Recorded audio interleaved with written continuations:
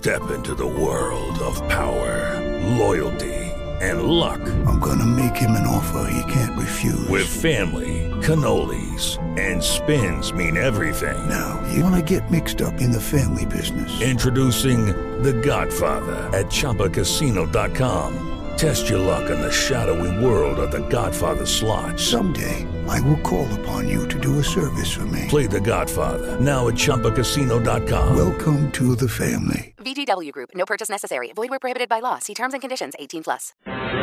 Thousands of our own veterans are in a battle with homelessness. The Obama administration has pledged to win that war, but first, the government must count the casualties. John Blackstone went along.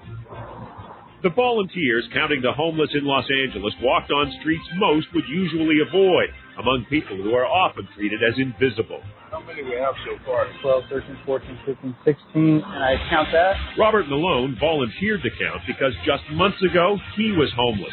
And like nearly 1 in 10 of the homeless across the country, he's a veteran. So fortunately, you had a car to live in. I did. Now, Malone is in an apartment thanks to a Veterans Administration providing vouchers for housing. In 2006, an estimated 195,000 veterans were homeless. Counts like the one last night show a significant drop, more than 74,000 in 2009 to under 50,000 last year. That's happened as the VA has aggressively expanded programs to identify and support homeless vets. Last night, even the VA's new secretary, Robert McDonald, was out counting. You happen to be a veteran of military service? Really? Army, Navy, Air Force? Army? What unit? Special Forces. Special Forces? What years? I was in Special Forces. Now it's McDonald's job to meet the goal set by President Obama to end veteran homelessness by the end of this year. Heartbreaking to hear those stories of people who served and are living on a sidewalk. Well, you know what my worst nightmare is? I open up one of those tents and I find somebody that I served with. That would break my heart because those guys looked out for me and I need to look out for them, and that's why I'm here. Veterans who are among those living here on LA's Skid Row could be moving to a more stylish part of the city. The Veterans Administration has announced a plan, Scott, to move veterans into a housing it owns in a fashionable neighborhood just west of Beverly Hills. John Blackstone reporting for us tonight. John, thank you.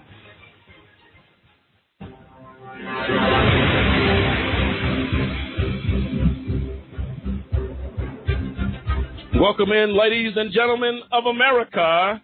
This is AJC Radio, bringing the message of justice all around the world. Make no mistake about it, homelessness in America, what is going on? Veterans on the streets in our cities. Not only that, children homeless in America. Tonight we tackle the homelessness and the injustice of that fact. Folks, hang on to your seats. We're coming live from Colorado Springs, Colorado. AJC Radio kicks off right now.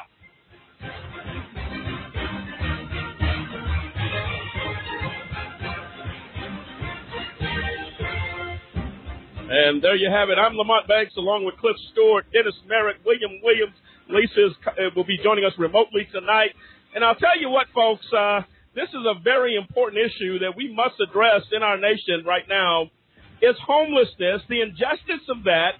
And we're going to visit that, but also dealing with Dennis, as we talked prior to the coming on the air, the homelessness of veterans in America is absolutely just unacceptable. Your thoughts on that? Exactly. It's truly uncalled for, but the way the system is set up, really that veteran, unless he sets himself while he's in the military for education once he gets out, if he don't put into that, of course, he gets nothing when he gets out. And now, if you're not just 10% disabled, you don't get the ability to go for voc rehab. So I think the biggest thing that's happening with our veterans is we're not making sure that they're trained prior to getting out of the military to do something other than fight for this country. No, and make no mistake about it, that is just one portion of the show tonight. We're going to be addressing with homelessness, period, as a whole. Joining us tonight is going to be Steve Berg. He's Vice President of Programs and Policy. He's going to be coming on at the bottom of the hour, specialized in employment, economic development, and human services, and the crossover between those issues and housing. So we're going to be getting his comments on this. Trista Bowman will also be joining us. She's Senior Attorney at National Law Center on Homelessness and Poverty. She's going to be joining us at the top of the next hour of the show. And I'll tell you what, folks, these are experts who deal with this issue every day in this country. And we're looking to see exactly what that is, how that affects America. We got some information dealing with other countries. America is leading out in some of the homelessness in the world, which seems to be one of the richest and strongest economic country on earth. This should not be happening, not only to the veterans, children going to sleep hungry at night on the streets in America simply just is unacceptable. We're going to be dealing with that. But before we go there, let's do the disclaimer for our listeners, please. Yes, we are not attorneys, and It Just Cause does not provide legal advice. Please contact your personal legal advisor for your legal needs. Also, the opinions expressed by callers and guests do not necessarily reflect that of A Just Cause or AJC Radio. As always, thank you for tuning in and choosing to spend tonight with us. Man, thank you for that, William. And we're going to get into that conversation. And you want to join in on the conversation tonight, feel free to dial in 319-527-6216, 319-527-6216. Later in the program on what you didn't know about the IRP6, we have some information, some confusion really to clear up, dealing with Samuel Thurman, a former volunteer for AJC Radio and the Just Cause.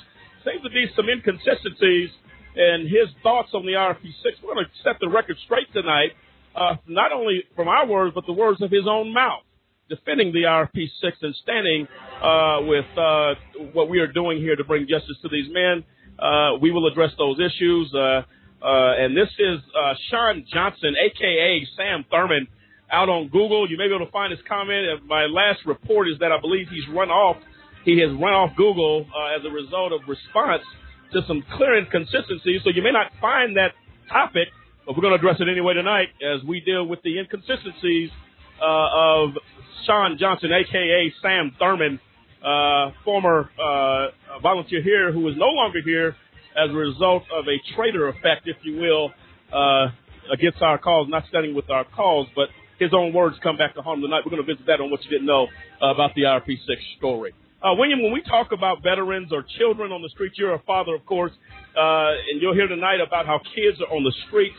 We have a kind of a feel-good story regarding the young lady, and I have that clip. We're going to play that clip later, but the young lady who actually was homeless, but actually went from homelessness and went to Harvard and was able to fight through adversity. I mean, that's a big thing as a homeless person. And you know what? And I think the problem with this country, we tend to value or devalue people based upon their social status. Who would have ever thought that this young lady who may one day be president? And I'll tell you what, the thought of people when they see them on the streets, you're going to hear reports tonight where cities actually begin to ban feeding the homeless, to ban homeless people as part of it, like they are an aggravation. And one lady made the comment, they need to stay at a certain distance away from us. And you may be talking to the next president of the not the next, but a future president of the United States. We got to be very careful. We don't know who's out there. There are homeless people on the streets that just hit hard times. They're doctors. They're lawyers. They're corporate giants that simply lost their way, lost everything. And I think the attitude and the culture that we talk about so readily on this program has to change. There are people out there, every person, no matter who you are, where you come from, what circumstances you might find yourself in, it is an obligation of the United States to reach out and solve the problem. These are people that can contribute to society. They can contribute to the economy. They need a shot. They need a second chance. They need somebody to pick them up. That is what America, William, is supposed to be about. That's right. I mean, it's about the dream. But I think even as you say that, where I come from does not determine where I'm going. It does not mean just because I came up in hard times doesn't mean that that's my destiny for the rest of my life. And also a thing about it is most people lose the fact that some of these people that are homeless actually have jobs. Through situations and circumstance, they've lost their housing, hence the name homeless. It doesn't mean that they don't work or they're not out there trying to strive and make, progress for a better life. So just trying to heap them all in together in one bunch is not fair. a lot of them have fallen on hard times. And so they're looking for, a hand up as compared to a hand out. And so it's wrong of us to try to, put these people in one stereotype in one group. And you said hand up versus hand out. That's right. That sounds like a quote from Jesse Jackson, the Rainbow Coalition, but we'll take it. I'll tell you what, folks, that is exactly what we're talking about here tonight. We need to address the issue. We need to get in. There are organizations out here that are trying to address the issue. And the point you made, there's a clip you'll hear tonight of a lady that simply had to go to the shelter. She's explaining that, and she works depending on what hours she gets. But, on the East Coast, the cost of living is astronomical. And these people, it's just a very sad situation. I want to give all the nuggets, if you will, and the information of what we're going to give you tonight on this program. Again, I want you to feel free to dial in tonight at 319-527-6216. That's 319-527-6216. And this is something that's critically important. Cliff, you come from a bigger city, of course, where I'm sure you've seen some of these issues even a lot larger coming up, being raised in L.A. Tell the folks a little bit about what you've seen as far as homelessness in that area of the country. And I think it's very large on that scale. Your thoughts on it? Yeah, and I mean, everybody, if you know anything about L.A., you've probably heard of the place called Skid Row. And I remember, I think, 3rd, 4th, maybe 5th grade, one of our field trips was to go down there to experience that, to understand from a perspective of this is a part of society. And they wanted us to understand as kids that, what do you do to help it? Obviously, what do you do to try to ensure that you don't find yourself there? But to give us a little exposure to say, what do we do about this, faction of society, how we help them, how we alleviate the homeless issue. And really, when you experience it, I remember, as being that kid and going down there and, seeing people living in cardboard boxes under the bridge on the side of the road. Obviously they had no water, no electricity, and talking to them and them telling us, well, at night, we try to find a spot because the police, they don't let us stay here, they don't let us stay there. So very young, I came to understand that, this is a problem, but didn't really know how to address it. I mean, in the big cities, it's certainly an issue, but in every city, there has to be a way to combat it. I know, here in Colorado Springs, we've seen on television, on the news, where they're saying, well, we recommend, that you don't give a person who's asking for some help, don't give them $1. They pass laws here in Colorado. Well, it's against the law for them to ask for money. It's against the law. Like in Denver, it's against the law for you to even give them any money. It's like, how insane is that you tell me there's a law that I can't do what I want to with my money? And so it's a tragedy, but like you say, Lamont, it's an issue that has to be dealt with.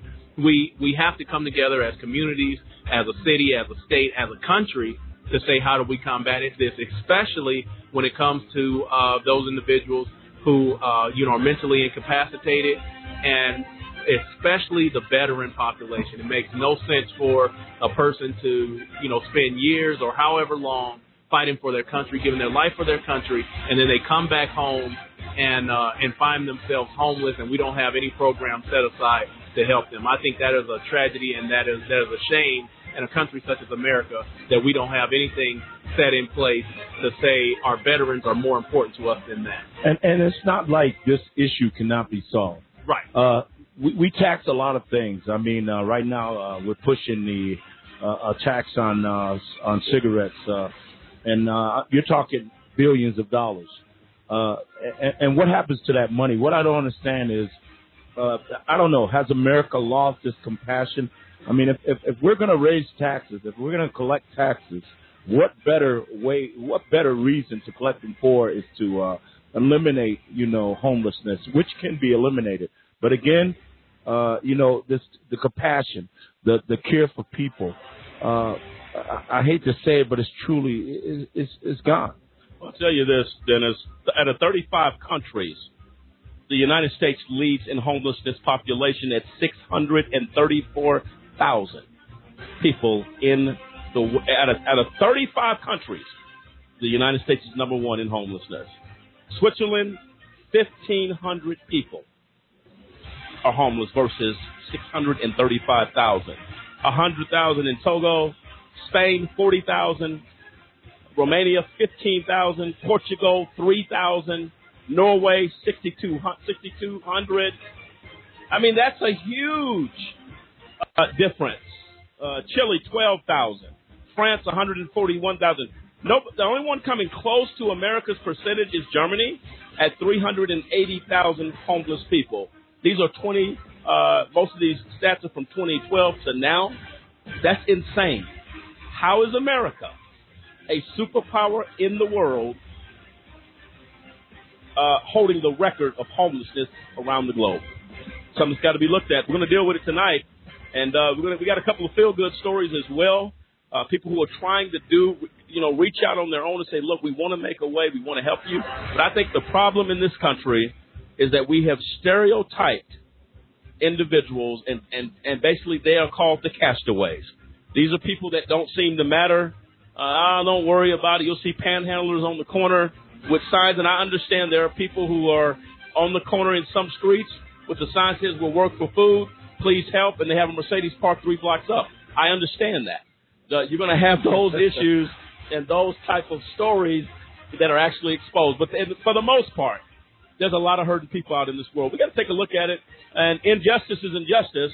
It doesn't matter where you come from, what your social status is. Tonight, AJC Radio tackles the homelessness in America tonight. Folks, again, feel free, 319-527-6216. That's 319-527-6216. On the other side of the break, at the bottom of the hour, we're going to be joined by Steve Berg, Vice President of Programs and Policy, dealing with these issues, housing, and William, to your point, a lot of this becomes a housing issue, and people are working, but they can't afford it. They can't afford. That's why we're in this election, the politics, people talking about raising the minimum wage. That maybe that helps the problem, give people more money to work with.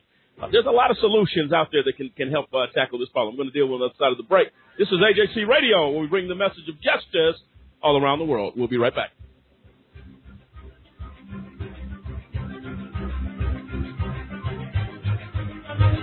For a kid whose mom or dad is in prison, life is tough. Now, add a wrongful conviction to that. Life just got a little bit tougher. Trying to explain to friends why mom or dad is not at the school play or at the ball game is something that no kid should ever be faced with. Especially if mom or dad is innocent. Ladies and gentlemen, get involved today to stop the epidemic of wrongful convictions. By remembering a just cause with a monthly, annual, or one-time donation, you can help in the fight against wrongful convictions. Call a Just Cause today. 1-855-529-4252. We seek justice for the children as they go to bed at night and mom's not there, dad's not in the other room to make them feel safe. Not because dad or mom did anything wrong, because justice could not be found. Join us for the children, for they truly are our future. I'm a mother. I'm a father. I'm a sister. A registered nurse. I serve my country in the United States military. I'm your neighbor. I sit next to you at church. And my child was arrested, held in custody, questioned without my knowledge, exposed to violence, witnessed to rape, placed in solitary confinement, unable to call or see me, shackled to a wall, beaten, sentenced as an adult at age 17, sentenced as an adult at age 16, sentenced as an adult at age 15. We felt lost, isolated, ostracized, misjudged, terrified. And in the absence of all hope, my child took his own life. And then I found the Alliance for Youth Justice. They gave me the support and resources to get through one of the most difficult times in my life. Now I know I'm not alone. And neither are you. Now we have a voice. Now we have power. In numbers. In numbers. In numbers, We can make a difference.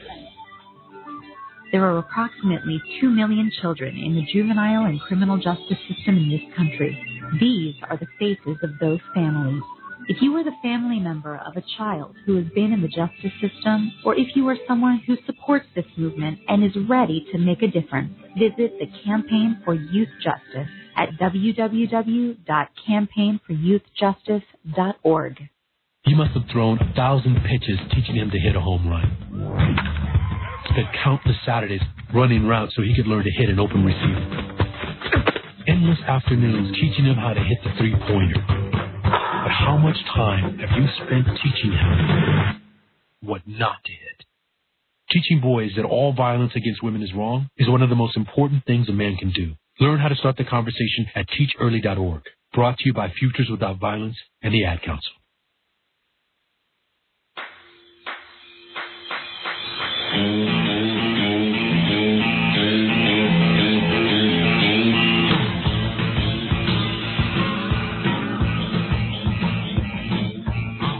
And welcome back in, ladies and gentlemen. You've arrived at AJC Radio, where we bring the message of justice all around the world. Tonight is no exception as we deal with a very serious topic, and we're addressing homelessness in America that affects every walk of life, including our veterans that are suffering at a very, very, really heart-wrenching, what do you call it? It's something that is just unacceptable. As me and Dennis and I were discussing earlier, as him being a veteran himself, we're going to address all these issues. And joining us here, hopefully in the next few minutes, Steve Berg, Vice President of Programs and Policy.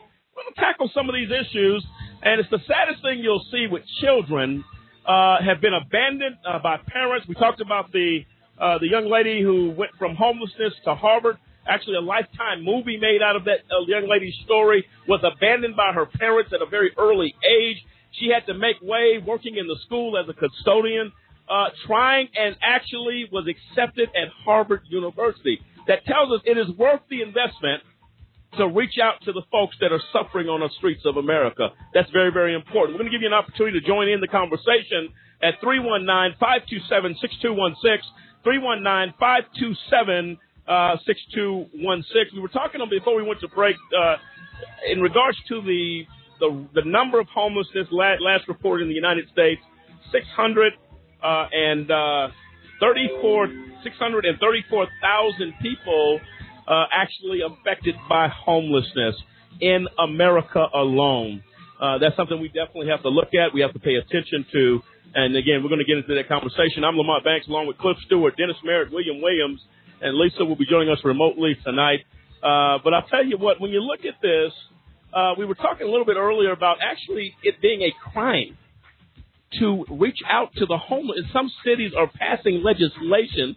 Some states are passing legislation that they cannot be within a certain yardage of a sports arena, a park. And actually, one of the gentlemen said, you're sleeping under the bridge trying to stay warm in Arctic cold. They come and pull you out and say you're going to jail. What is that? What is that? It's absolutely sickening. I mean, again, if we use our state, our backyard as a just a small sample, and they have a law up in Denver that they have what's called 16th Street Mall, where it's basically the entire street is cut off from traffic. It's basically for shopping.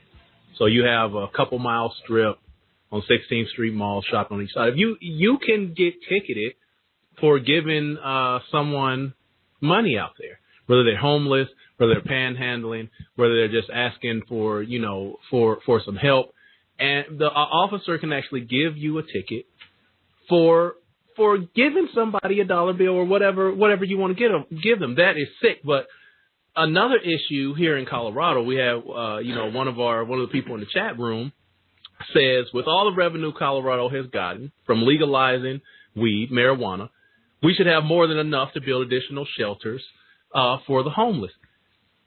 that point there, so you have these millions and millions of dollars from the legalization of marijuana, and how much of that went to any of the homeless programs that are available in Denver or anywhere else in Colorado? The revenue, the tax revenue, it should be equal across the board. It helps all programs statewide. Now, Colorado, typically there's a surplus. It has been a long time that I can remember that, you don't get a refund in Colorado because there is such a surplus. But you tell me there is no money to help with any of these programs to help the homeless, or with any of these programs to say we need to do better with our citizens. I mean, homeless people who need a hand up, like William spoke about earlier, some of these people have a job. They're just not making enough. Right. They are not making enough. They have lost their housing some type of way, whether they lost their home during the recession or whatever. But to say do not help these people out, and in Phoenix, it's even more sickening. They're saying Phoenix is asking churches to stop street feeding homeless people. They said it's causing a grouping effect. Well, people are congregating in areas where they know food will be delivered. And there's an individual in Phoenix named Bach. He's trying to see who he is. We'll get that information shortly on exactly what his title is. But I just wanted to say a quote of what this individual said about homeless people. He said that the people who are helping them, who are feeding them, they are prolonging homelessness by giving the person what they need to stay out on the streets. So, what type of sense does that make? I'm out on the street. I'm hungry. Please feed me. I'm out on the street. It's wintertime. It's cold. Please give me a jacket, a blanket, a pair of socks, a pair of shoes, anything. You're saying that is prolonging their homelessness because you're helping them out. Who said that? Who said that? This is Mr. Bach in Phoenix. The research team is going to get us. So Mr. Bach is the one saying we are enablers. Right. We're enablers because we are quote, they're prolonging homelessness by giving the person what they need to stay out on the street. So let's take your food out of your mouth and put you out of your house for a winter and see how you like it in the desert out there. He's from Arizona? Right. A little cold at night up there. Right. See, and Bach is the deputy director of Phoenix's Human Services Department. Wow. How do you have your director of human services? This is the person who is supposed to be going out, being creative on how do we help service the citizens of our community. And this is his response as the director. So he is building a culture of saying we do not help homeless people. We do not feed them. We do not clothe them. We do not give them anything that they need while they're homeless, because in his assessment, when you give them what they need, that prolongs their homelessness, which is totally oxymoron. This is utterly ridiculous. Well, why don't they be proactive and help these people? I mean, that's the point. We're enabling. If we give them a sandwich, we're enabling them to be homeless. Well, why don't you do your job and enable them to find shelter and find alternatives and find that hand up? That's what Health and Human Services is about, right? I mean, the department. What was that? The director? Is that what you said, Cliff? Right. Rianne Bolton. I'm sorry. It's probably a female with a name such as Rianne, but deputy director of Phoenix's Home Services Department. Wow. So why can't they be the enablers? Why can't they actually do their job and find assistance, find alternatives for these people? That's the thing that's really stupid. But this is one thing, as we're talking about this, I think people need to understand, at least from the way I look at it. Veterans, they've given themselves to this country. And they, but they're getting a benefit. These guys need an opportunity. These veterans need, so a lot of them, I think, they're suffering from the effects of war, from the effects of what they've seen. And it's not only the veterans. Exactly. These are everyday people. True. Kids, teenagers that are on the streets. People, maybe somebody just lost their job. Right. I mean, case in point, one day I'm going up to Denver, get off the interstate, and on the side of the road, there's a man with a sign saying, I can use any type of help that you can give. So me and the person who was in the car with me, we stopped, helped him out with some money, and just talked to him for a few minutes. This man is in the same career field I am. He is a computer software engineer. He said during the recession, he lost his job as a contractor, has not been able to land a feasible, reasonable contract to get him a rate that gives him a livable wage. Now, so when I look at this person in Phoenix, boss is like, this could be you. This could be the same person. You could have the title of, I was previously the deputy director of whatever. But now I'm homeless, or I don't have enough in the job that I have to give me, what I need to feed my family, to get the housing that I need. And you get in a situation, I mean, nowadays they check your credit to get you an apartment. Well, if you got caught in the recession and lost your job and your credit rating failed, now you get a job and you say, okay, now I need to get me somewhere to stay. They're like, no, well, your credit rating failed during the recession. You're like, well, but I need somewhere to stay. So you're out there not only homeless and trying to get a job that gives you a reasonable, livable wage, but now you're also trying on top of all that to repair your credit so that you can just rent a place to stay. And then you wanna tell, of all people, churches, Deputy Director Balch, you want to tell churches, don't help these people because you're enabling them by giving them what they need to stay on the street. That is the sickest thing I've ever heard. That is truly ridiculous. And when you think about, homelessness, it's a sad thing that the country is not as proactive as ending it. I mean, everybody's got, we got a shelter. When it's cold, we bring them out of the cold. But how about we come up with a solution to end it, and which is possible. I really, no one can tell me the richest country in the world cannot end homelessness.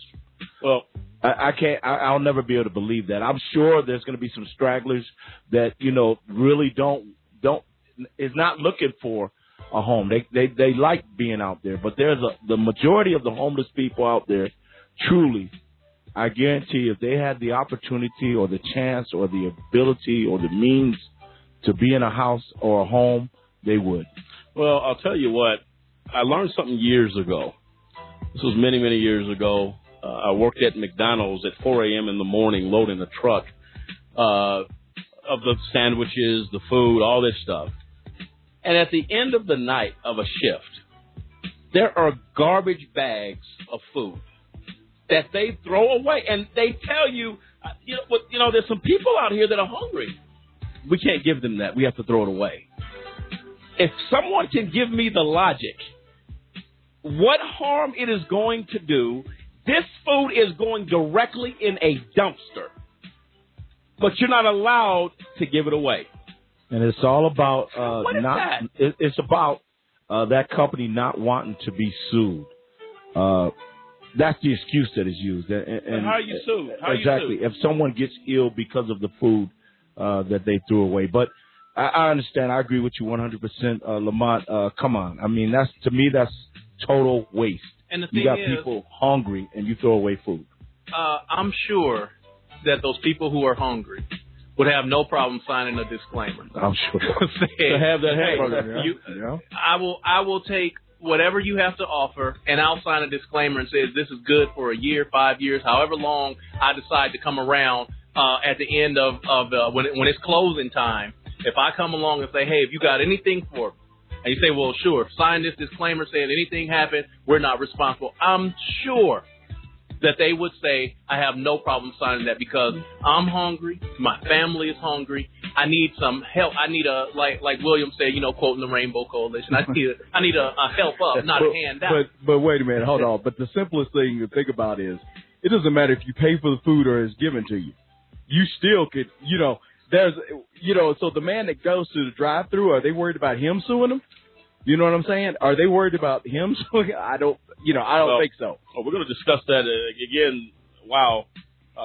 We're going to get into this, and I'll tell you what. These are unexcusable explanations. of why we are not doing more. To say, I guess the statement was made that in difficult times to get into a business, if there's a lot of people walking around and you're not really sure about your safety, it's just not a welcoming environment, and that can really be harmful to business. Well, and that is discrimination. What are you talking about? Why you're telling me because I'm hungry, because I'm homeless, because I'm cold, because I'm broken and humiliated, and because I don't have means, that now suddenly I have become I'm a danger. Suddenly I'm a danger because I'm homeless. That makes no sense. I'm asking for help, but now I'm dangerous. That type of stereotype, that type of mindset to say we look on our citizens that need help as a danger, yep. that cannot be if we intend to have some type of solution. That mindset will not work. Yeah, that's just unacceptable. We have a caller? Well, we have Steve Berg, who is the Vice President of Programs and Policy to End Homelessness with the National Alliance to End Homelessness. He's our first guest on the show. We appreciate you coming on, Steve, and you are live. How are you doing tonight? Great, I'm doing good. Thank you so much for having me on the show. Oh, we appreciate you, Steve, if I can call you that, for joining us tonight. Please. And taking time out of your schedule to be a part of this program. Steve, I'm going to give you the floor. It seems like what you're doing, we're talking about the need for solutions. How do we fix this problem? As we've been into this discussion, and you being Vice President of Programs and Policy at National Alliance to End Homelessness, that's a very serious title. Very heavy responsibilities come with that. Why don't you tell our listeners what that's about and what your efforts, what are they yielding at this point? Well, so the National Alliance to End Homelessness, we've been in business since the early 1980s, which was when, there was a very bad recession in the early 1980s. A lot of people started showing up on the streets, which is something people hadn't seen for a long time. And unfortunately, when the recession got better and people started going back to work, the homelessness problem didn't take care of itself. It turned out that a lot of things had come together to give rise to homelessness then. And it's been just getting worse ever since then. So what we're trying to do with the National Alliance to End Homelessness is we basically do three things. We try to inform the public more about what homelessness is all about, why it occurs in a country as rich as this.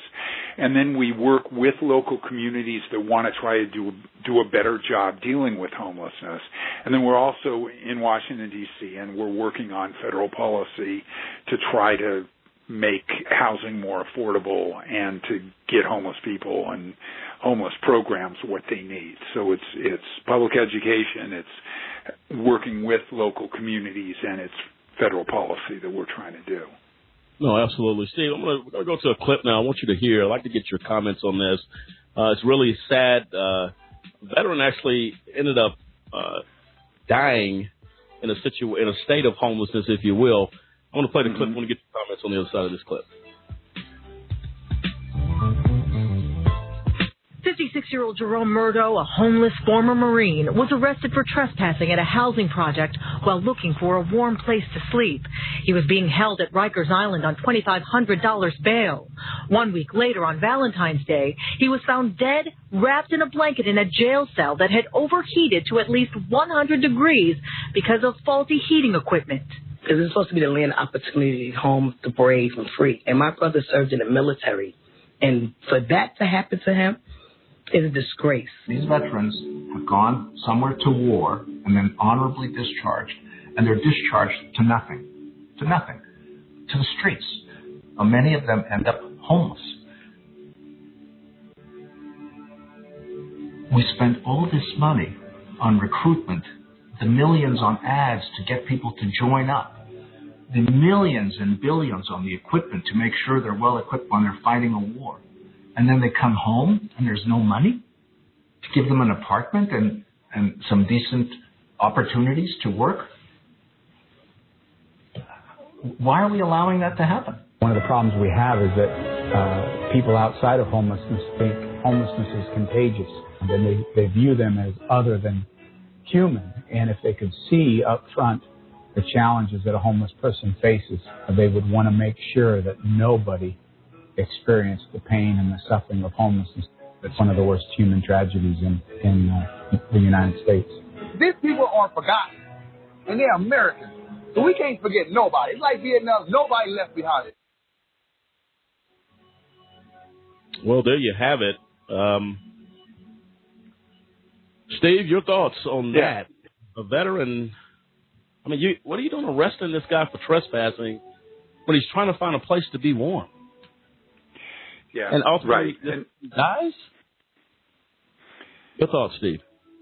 Yeah, so a couple of things. One, veterans for a long time have been overrepresented in the homeless population. Why this should be the case is a mystery to a lot of people. As you said, someone who put his or her life down to serve this country, maybe in war or maybe in keeping the peace, for whatever reason, for 100 years, the country has said, we'll take care of you. If you're a veteran, if you are willing to serve in the military, when you come home, we'll take care of you. And yet, people end up homeless. I have to say now, that's one of the things when President Obama first came in office, he said, we're going to end homelessness among veterans. And both he and the U.S. Congress put a lot of money on the table for programs, and the situation has markedly improved for veterans, largely because the combination of know-how and money and leadership is there to really make that work. But it's still, in some communities have ended homelessness for veterans now. Probably 24 places have announced they've ended homelessness for veterans. Which is great. We can talk if you want to about how they did that and why it worked. But then there's still a lot of other places that haven't succeeded in that yet. So we still got a long way to go. And I think it's because, there's plans in place at the federal level. But I tell you, if it wasn't for the states, and I truly commend the state. I commend you for what you're doing. If it wasn't for the states, I mean, a lot of our veterans would truly still be out there just lost, because the way the federal programs are for our veterans is that you got to have 10% disability. You had to have somehow committed to the GI Bill or some way or another. If you never put in, again, as you heard in that clip, once you're released out of the military, thank you. It's like, thank you for your service. I truly appreciate what you did. But now go out there and fend for yourself. And without the skills, I was infantry. The scariest thing for me when I got out was, wow, what am I going to do?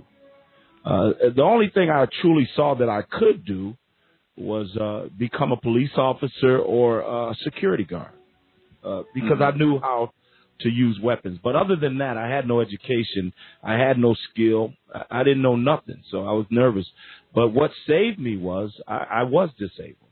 I was able to take advantage of what we have. But again, not all our veterans are able to do that. And if they were in my circumstance, of course, where do you go? I mean, you're lost. Well, that's a true point. And Steve, in reference to the Obama administration, it looks like the Obama administration's 6-year effort to completely eradicate veteran homelessness has thankfully met half of its goal, reducing it by 47%.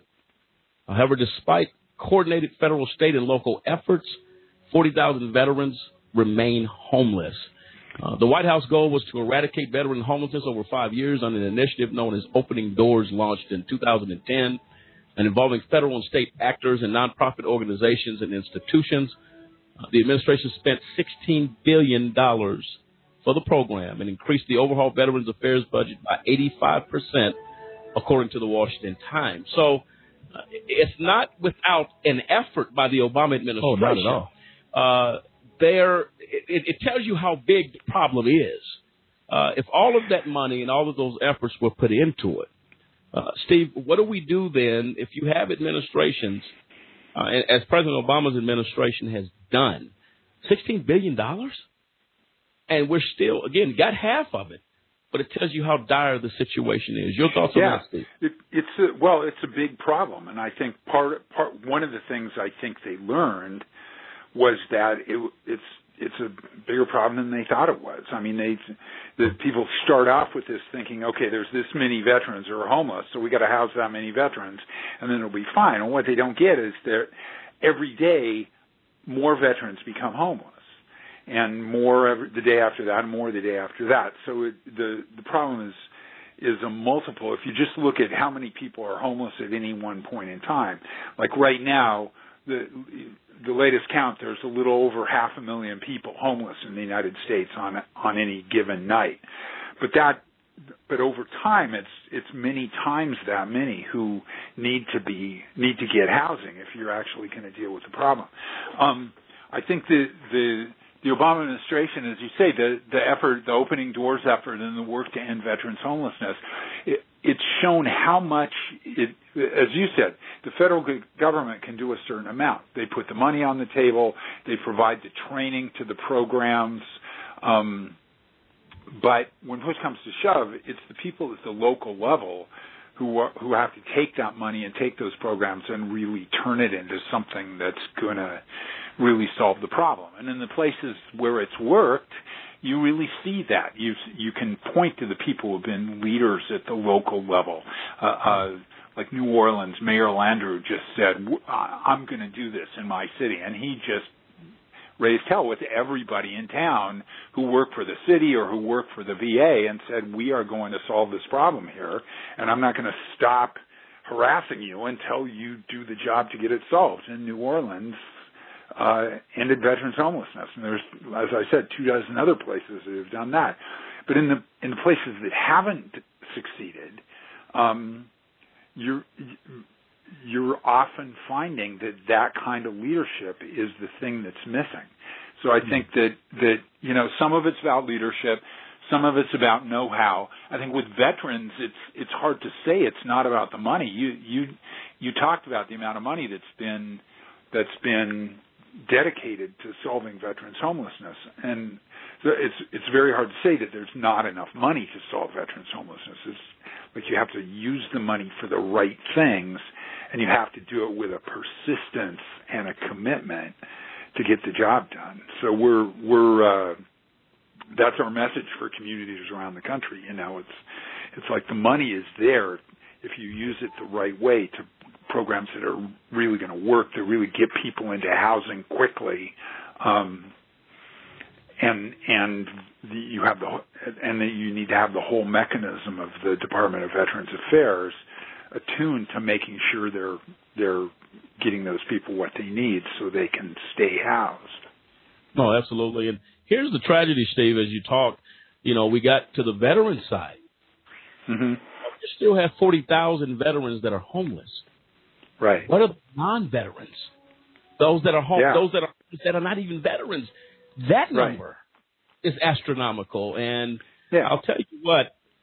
Go ahead, Steve. Well, I was just going to say, I mean, one of the things we're hoping happens now is I think there's been an understanding that something's happened in the world of veterans and the people who are dealing with homeless veterans. As you said, it's not perfect, but it has gone down by 50% almost and continues to go down every day as communities do a better and better job. We're hoping people get that, something good is happening there, and how can we use use the good things that are happening there in order to help other people who are homeless get off the streets? Because it's a ridiculous problem that people have to deal with. I mean, it's so damaging to people to live outside, and it costs taxpayers a lot of money, and it's bad for our communities. It's just a problem that needs to be solved, and we know how to do it. It's just a matter of putting the resources in place. No, absolutely, and that's something that definitely has to be looked at. And Steve, I'll tell you right now, we salute your efforts in what you're doing there at the National Alliance to end homelessness. This is where these are the battlegrounds in which we must work from. And that's right. We salute what you're doing. I'm going to play a clip and let you hear, and then we're going to come back, and then we're going to take a break, and we're going to get into a little bit more discussion. You have a few more moments? Yeah, sure. All right, sure. Appreciate it. Listen to this clip. This is D.C. homelessness and the tragedy of what's happened in our nation's capital. Let's see what the clip has to say.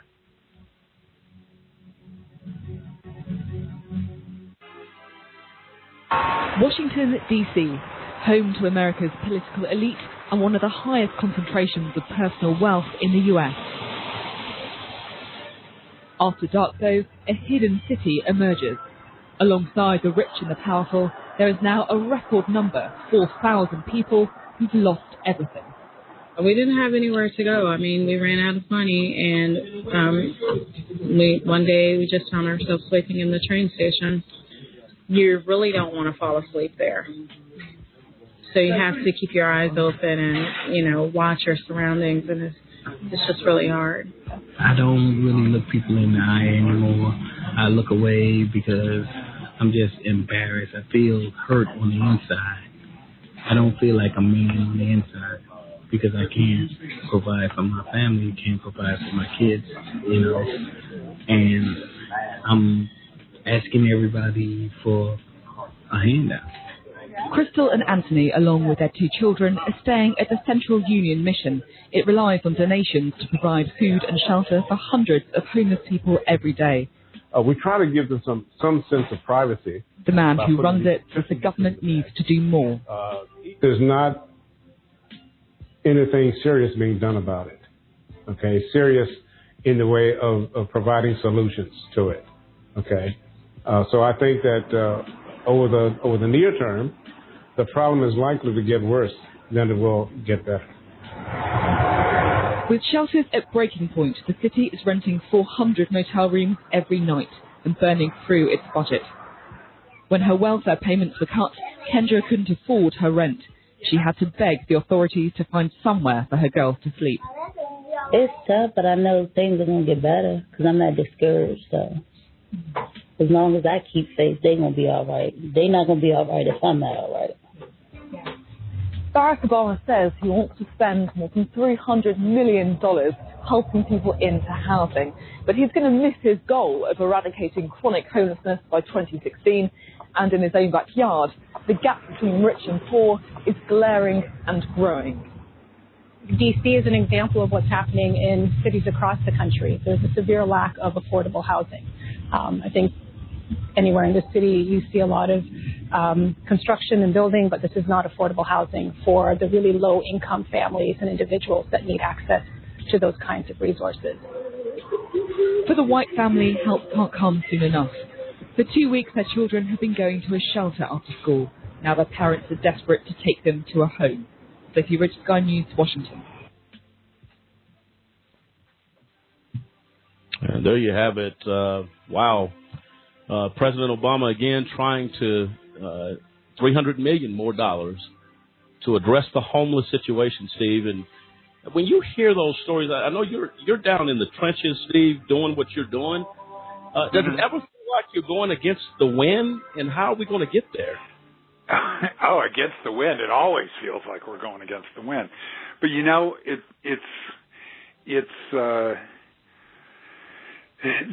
there's things that keep me going and keep a lot of people going in this field going. I mean, one is just knowing that it's the right thing to do. It's like working with homeless people. Right now I'm doing policy work in Washington, D.C., but it used to be I was working with homeless people on a daily basis. And you learn from them what it is to keep going, even when things are looking terrible. And I think that's something that people in our field really have. And part of the thing is we are getting better at the kinds of programs that help get people back into housing. I think communities are getting smarter about what they do with the money. They're getting in bigger impacts. The biggest problem is that homelessness is just the worst aspects of a much larger problem of poverty, and poverty particularly as it relates to housing.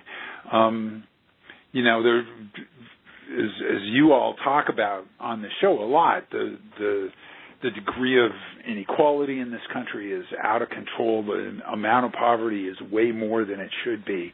And housing is often where that shows up. I mean, we have help available through different federal programs for people who need food. We have the SNAP program, what used to be called the food stamp program. Everybody who's eligible gets help with food through the SNAP program, as well as other programs for kids and for nursing mothers. For health care, of course, the Medicaid program is there so that now with the Affordable Care Act, basically everyone who's poor has access to medical care. But when it comes to housing, I mean, there's federal programs, but they're way too small.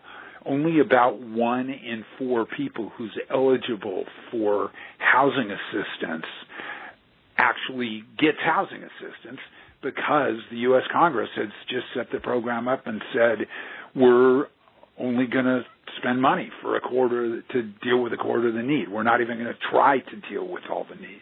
And as long as that's the case, and housing is subject to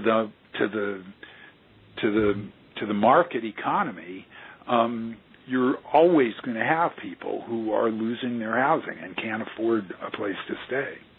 And that's tragic. But I think if the effort is put in, Steve, of how the effort came for the Affordable Care Act, how everybody, no matter what social status you're in, economic situation that you're in, you can go to that doctor and pay a $3 copay and get medication when you're sick, or $1 or whatever it is. That type of effort, in my opinion, needs to be pressed for housing. I think they all go hand in hand. If you're giving people SNAP and food stamps to make sure they eat, well, if I don't have a refrigerator to put the food in, SNAP means nothing. Exactly. What am I going to do? What am I going to do with it? Right. And we're going to address that, Steve. I'm going to get more thoughts from you. We're going to have Tristia Bauman joining us at the top of the hour. I'd love to have both of you guys in that conversation. If you have some time, Steve, fine. If not, we understand. We're going to be bringing her in, hopefully on the other side of this break, if you can hang with us. Will that work for you? Yeah. I'll say okay, sure. Folks, we appreciate that. Folks, this is AJC Radio tonight, dealing with an issue that seems to have gone ignored. There are efforts being made. Steve Berg, Vice President for Programs and Policy at the National Alliance to End Homelessness, is one of the hero advocates trying his best to make a change. We're going to deal with that on the other side of this break. Joining us also, Tristia Bauman, Senior Attorney at National Law Center on Homelessness and Poverty. And I think a key point to remember, if America can fix the poverty issue, if we can put people back to work, if we can raise the minimum wage where people can afford their housing, that's a step in the right direction. We're going to deal with all of that on the other side of this break. This is AJC Radio coming live from Colorado Springs, Colorado. But we're coming back on the other side of the break here on AJC Radio.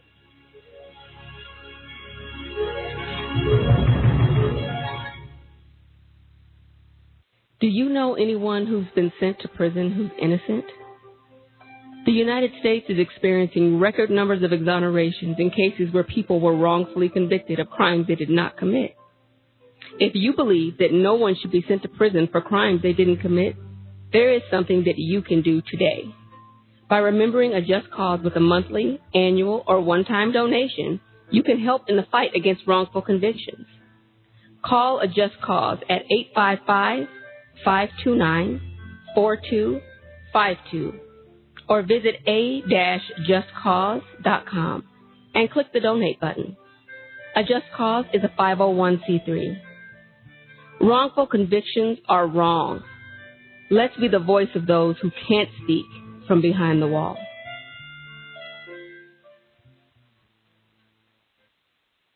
Sergeant Michelle Garcia served meritoriously in Iraq and has the medals to prove it. Soon after leaving the Navy, Lieutenant Chris Scott found a job, a home, and started a family of his own. Corpsman Richard Stokely took the skills he learned in Vietnam and put them to good use as a paramedic. But soon after leaving the military, each of these veterans fell on hard times and faced homelessness. Even after Michelle lost all her savings, even after Chris wasn't able to pay his mortgage, and even after Richard battled alcoholism for years, they each reached out for help when they needed it most. A simple phone call put them in touch with a trained professional from the Department of Veterans Affairs. That call got Michelle a place to stay until she could afford one of her own, put Chris in touch with employment assistance, and found Richard a substance abuse program. These veterans are success stories not only for how they were able to help others while serving their country, but for how they were able to let others help them. If you know of or are a veteran in need, make the call. I can solve difficult problems for a Fortune 500 company. I can run a successful business. I can manage your home improvements. I can publicize the message. I can motivate your audience. I can put my military experience to work for your company. I can teach your children. I can boost your bottom line. I can add value to your workplace. I could be a loyal and productive employee. But I can't put my skills to work for your organization if I'm not given the opportunity. If you don't recognize my talents and ability. If you don't hire me. If you don't have an open mind and a workplace that's open to everyone. If you don't realize that America works best when everybody works. What can you do? What can you do? What can you do?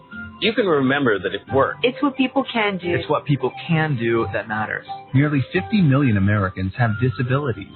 Capitalize on their talents with employment practices that benefit everyone. Learn more at whatcanyoudocampaign.org.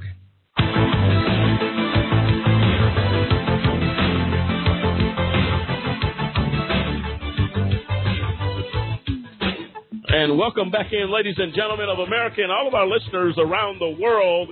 This is AJC Radio, where we bring the message of justice all around the world. And tonight is no exception. Tonight we've been honored to have Steve Berg. He's the Vice President for Programs and Policy at the National Alliance to End Homelessness.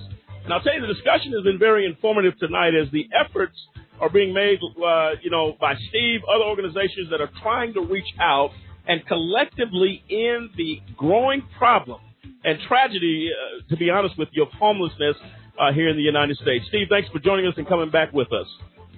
Sure, I'm happy to be here.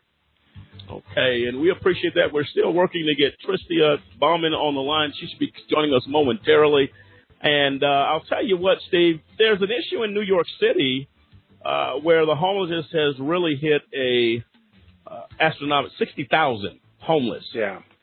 In New York. We're going to play a little clip for you talking about that situation in New York. And, Steve, when you talk about, we were just talking about D.C. and we're talking about 50 states here. So you hear one tragedy after another tragedy, and this is all over our nation, which tells you. It really is everywhere, yeah. It's really, really, and again, we salute what you're doing. We get into that discussion about the New York problem. And, of course, you're talking about in bigger cities. Crime rate is crazy. If you're homeless, your life at many times is at risk because of where you are homeless at. Bad situation. Let's go ahead and play the clip dealing with this issue, and we're going to get your thoughts on it, Steve, and hopefully be able to bring Tristy on.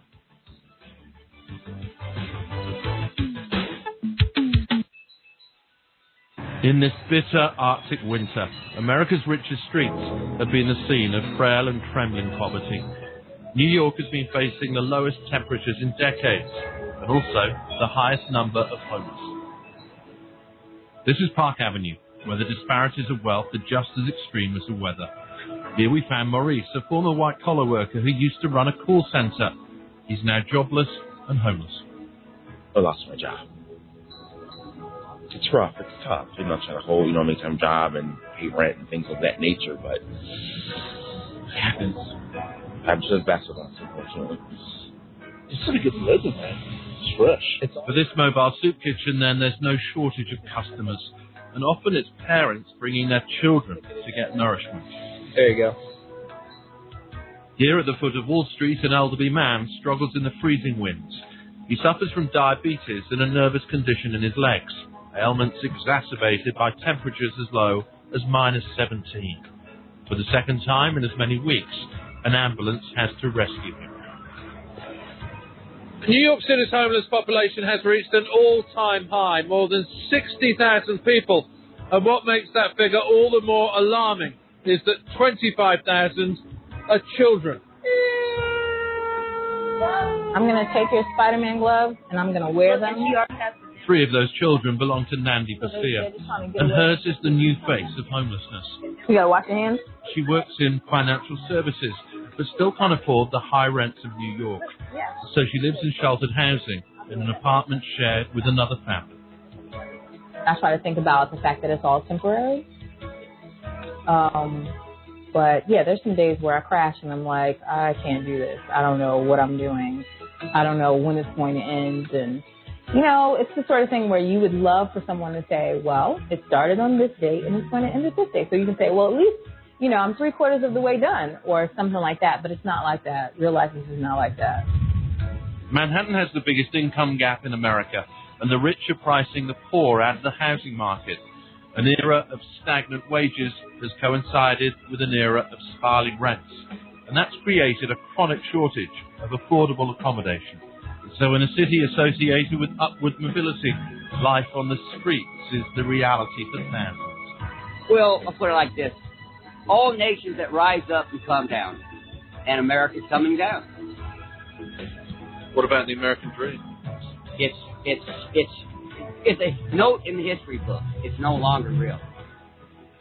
This bitter winter will soon be over, but the homeless crisis will persist. Nick Bright, BBC News, New York.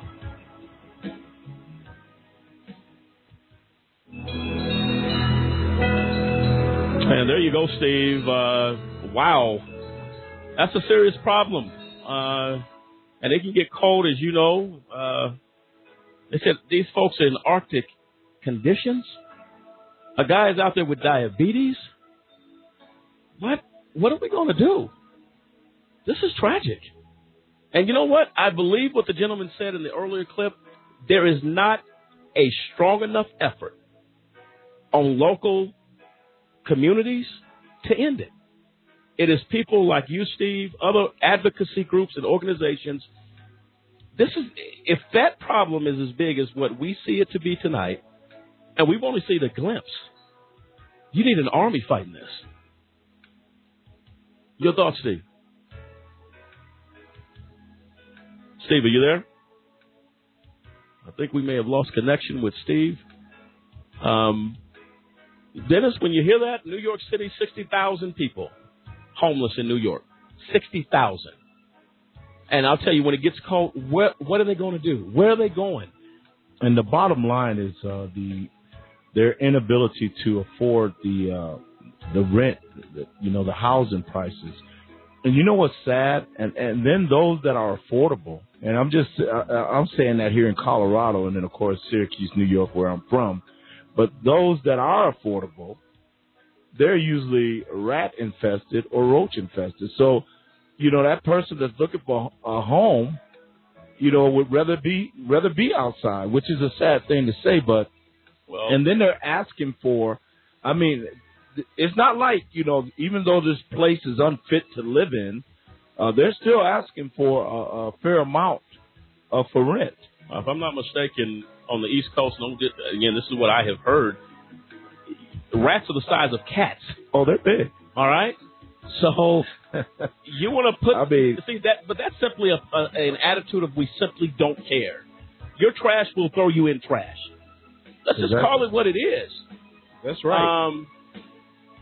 This is unbelievable. Well, you said it right there. It is. We are in a society right now where we almost treat people and things as disposable.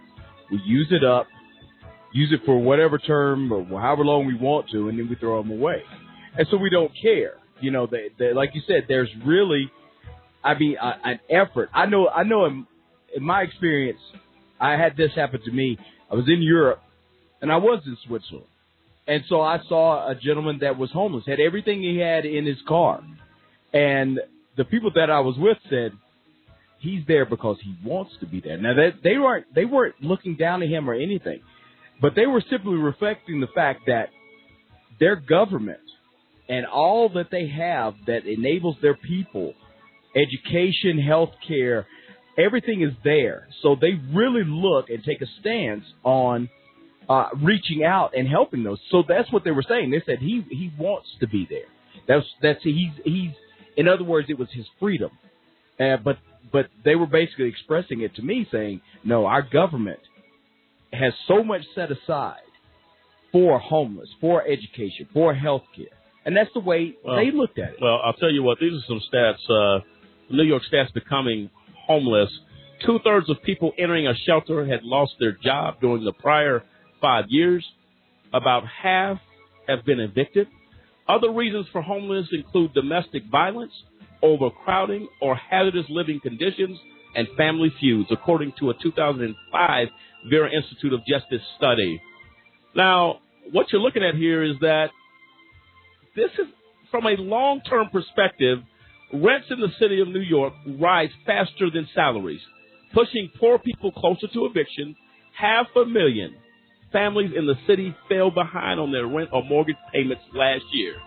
So you have rent raising, but salaries are not raising. So you are forcing people. Exactly. And this is why things have to actually get done. Exactly, and there has to be some type of community relief when things like that happen. You cannot say, okay, well, we're going to raise the rent outside the realms of what people cost of living. Yeah, your cost of living is going up, but your salary's not, and that's not a hard trend to follow as far as people who are controlling the those rent levels. It's not difficult to see that. Well, in this community, in this area, the salaries are not going up. So raising the rent, only thing you're going to do is end up putting people out on the street, losing tenants. So you lose money as a landlord, and you push the entire community into poverty. And those are the type of things that, I mean, you can look at that trend and see what is going to happen. It's absolutely easy to do that, and it's insane to continue to push for that. At least I know you had a comment about this situation as well. Yeah, and you guys, just listening to all the dialogue that's been going back and forth tonight, I think a lot of the issue that we're dealing with homelessness as a whole and the poverty level, and seeing all the people that are living on the streets, all the people that have nowhere to go, and the way that people are treated, the way that people are looked at, I think that the people as a whole in this nation, they don't want to deal with it. There is no excuse for having homeless people in the U.S. There is absolutely no excuse for that. No one in the United States of America, God forbid a veteran, should be homeless. That is absolutely just unacceptable. But, I mean, aside from our veterans, no one in this country should be homeless because this country is too rich to have any one person to be without a place to live. It's just absolutely unacceptable. But no one wants to deal with it because then if people have to deal with that, then they have to deal with their own part and say, what is it that I could be doing? What should I be? I'm not doing my part to make sure that everyone is, that everyone's taken care of, that everybody has a part they can play. Everybody has something they can do to get out there and make sure that their homelessness is taken care of, that homelessness is eradicated in this nation.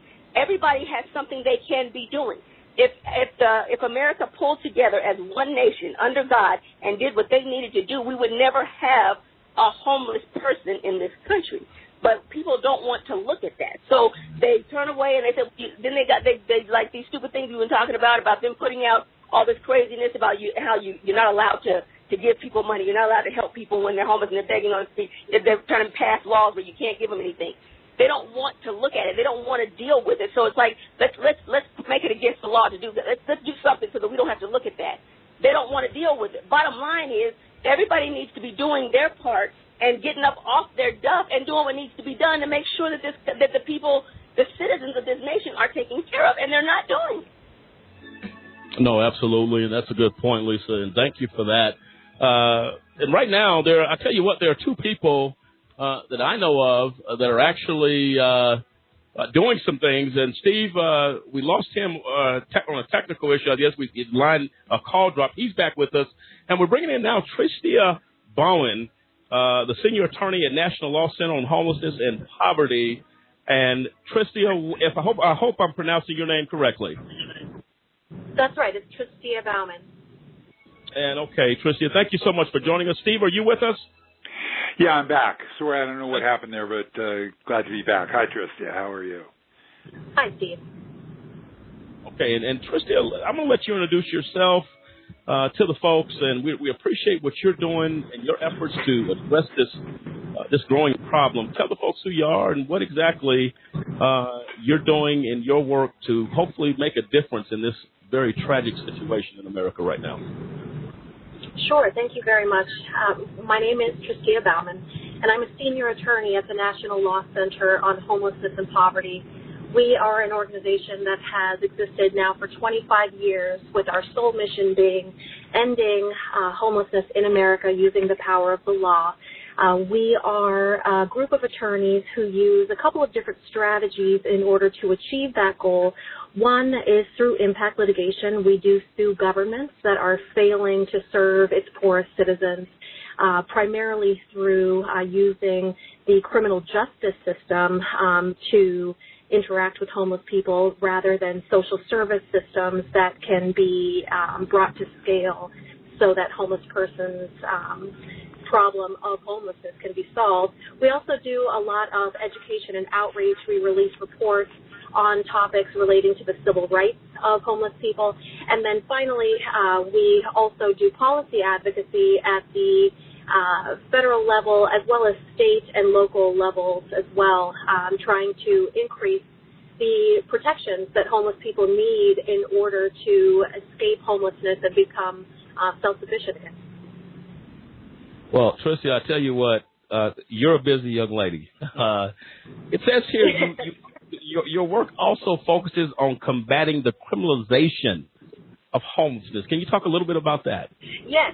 So that is one of the Law Center's core areas of focus, and one of mine as well, since I'm a former public defender out of Miami. What we know across the country is that there are a growing number of laws, usually passed at the local level, that punish either through criminal law enforcement or through tickets that are unaffordable to homeless people, punish their presence in public spaces. These are laws that are designed to target what we call the life-sustaining activities of homeless people, like sleeping in public or sitting down or lying down in public. Increasingly, those activities are being treated as crimes when they are performed outdoors by people who are too poor to afford indoor alternatives. There are a lot of constitutional concerns that we have about how those laws are being enforced. And also we have supported and helped to propose policies across the country that can move cities away from this misguided attempt to hide homelessness temporarily in jails, and instead to solve it over the long term by providing some real alternatives. That is, how do you criminalize a person who has no other place to go that's on the street? And Tristia, I think that's an awesome effort. America needs to wake up on what's going on in this country. How do you lock somebody up? What are you doing on that park bench? It's not hurting anybody. He can't sleep anywhere. She can't sleep anywhere. Or the kids have nowhere to go. Steve, when you hear that and the work that Tristia is doing, how important is it that organizations need to come together, collectively, if you will, to address this issue? Tristia is doing some big things. You're doing some big things. How do we get other people involved here? Say, look, something has to change. Well, I think, and I think the caller you had on right before, I think really had it right, that everybody has a role to play, and that too often people will talk up these criminalization kinds of efforts because they don't want to face that there is a problem here, and that it's not the problem. The problem is not with the people who are homeless. The problem is the people's reaction and their failure to view people as human beings who are who have needs, but who are there not because they want to be there. what you do about homelessness is you get people housing. I mean, it's as simple as that. And there's, of course, many complications because homeless people have lots of different problems, and housing is expensive, and there's all kinds of issues that have to be dealt with to do that. But when push comes to shove, enough people have made enough progress on the issue of homelessness that nobody can claim, oh, we don't know what to do, or, oh, there's nothing we can do. But too often you see people, rather than getting together as a community and say, we're going to solve this problem, you see this, like, we want to make people the other, and that involves, like, criminalization. It involves viewing it as the homeless person's fault, but it's there's not really any excuse for letting this go. I was reminded of something that Pope Francis said. Pope Francis came to Washington D.C. last year. He gave a big speech to Congress, but then after he finished with Congress, he came and met with a group of homeless people and ate a meal with a group of homeless people and a group of homeless service providers here in D.C. And while he was there, he got up and gave a little speech to them. And the speech was in Spanish, but the English translation was basically, there is no justification. There is no justification for homelessness. Anybody who tries to blame it on the homeless people, or blame it on bad luck, or blame it on the economy, or anything else is just blowing smoke. You know, it's like we know exactly how to solve this problem. It's expensive, but it's actually, you know, it's not as expensive as leaving people homeless, because all the jails we're talking about, putting homeless people in, the shelters, emergency mental health treatment, all these things cost more money than it costs to actually give people housing. So money isn't even an excuse. There just is no excuse, and that's what people need to get their heads around and demand that their elected officials and their leaders to take action on this. Well, absolutely, and that's critically important. Trista, you said you work at the federal level as well. Have you had any success in working with lawmakers and legislators to address these issues? Yeah, there are, really limited things that you can do in today's Congress, frankly. But we have actually seen some success, and I'm hoping that we might see a major shift in one of the federal policies that the Law Center has worked on now since its existence, as it relates to surplus federal property, unneeded, vacant federal property that homeless service providers are entitled by federal law to gain access to without any charge for ownership of title, provided that they can submit a successful application demonstrating that there's a need and that they can fill that need adequately by providing their proposed services. So we're talking about millions of dollars in federal assets that are unused by the federal government that can be put to productive use.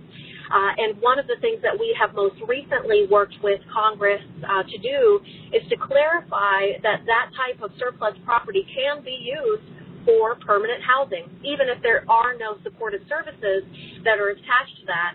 And that legislative effort has so far resulted in a bill passing through the House and some discussion even among Senate leadership of having the kind of companion piece pass through the Senate.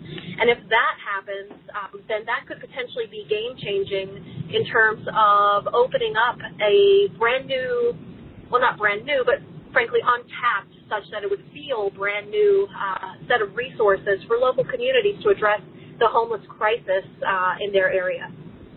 That's an excellent idea. I believe we talked to, some members of Congress have appeared on our show. I believe there was, and I'm trying to remember which congressman or senator it was that was actually went out to attain a property that they attained for child care that was abandoned, that was not being used. And so there are options out there on the table. Senator Patrick Leahy kind of chimed in on the homelessness of children in America. I'm going to play that clip, and I'm going to get Steve, you and Tristia's thoughts on this, if you will, of what they're talking about, okay? Let's play the clip. Yes. And then we've got to start asking ourselves, what are our priorities in this country? The amount of money we're talking about here, $140 million, we spent that before in a useless war by 9:30 in the morning on any one day in Iraq. We're talking about something for the whole nation and to help the next generation. I mean, some of these kids are homeless because of abuse, some homeless because of just the economic disintegration of the family. We're finding more and more youth in the LGBT community who are basically shunned, as horrible as that is, by their family, and now not only homeless, but probably among the most vulnerable when they are faceless, nameless, anonymous. It is easier to ignore. If we are following the kind of moral principles that people like to use in campaign speeches, then realize they're not faceless, nameless. We have to stand up and help them. I don't think anybody says, gosh, I'm lazy. I'm going to go out and be homeless. If you talk to these people, you find they're looking with awe at the kids that go to school, are fed, come home to a loving, safe environment, and then go back to school the next day. The chasm there is enormous. I doubt if you're going to find many people who say, I choose to be homeless. We need to have a real... And there you have it. Senator Leahy addressing the issue that people are just not wanting to be homeless. Tristy, I understand you have a prior engagement, and we don't want to hold you from that. We can definitely... I'm sorry. I am happy to continue as long as you would like. Okay, yeah. No, we appreciate that. We want to be very respectful of your time. You, as I said, are a very busy young lady. Sure, Steve is as well. We don't want to definitely impede upon that, and I appreciate that. So it seems like the Congress, at least Patrick Leahy seems very engaged in this conversation.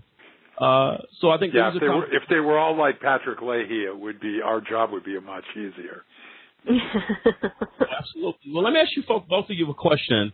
What are we doing to bring local communities, to educate local communities, to talk to local mayors, governors of these states, and say, look, this is a problem. We say we know we're addressing it at the federal level.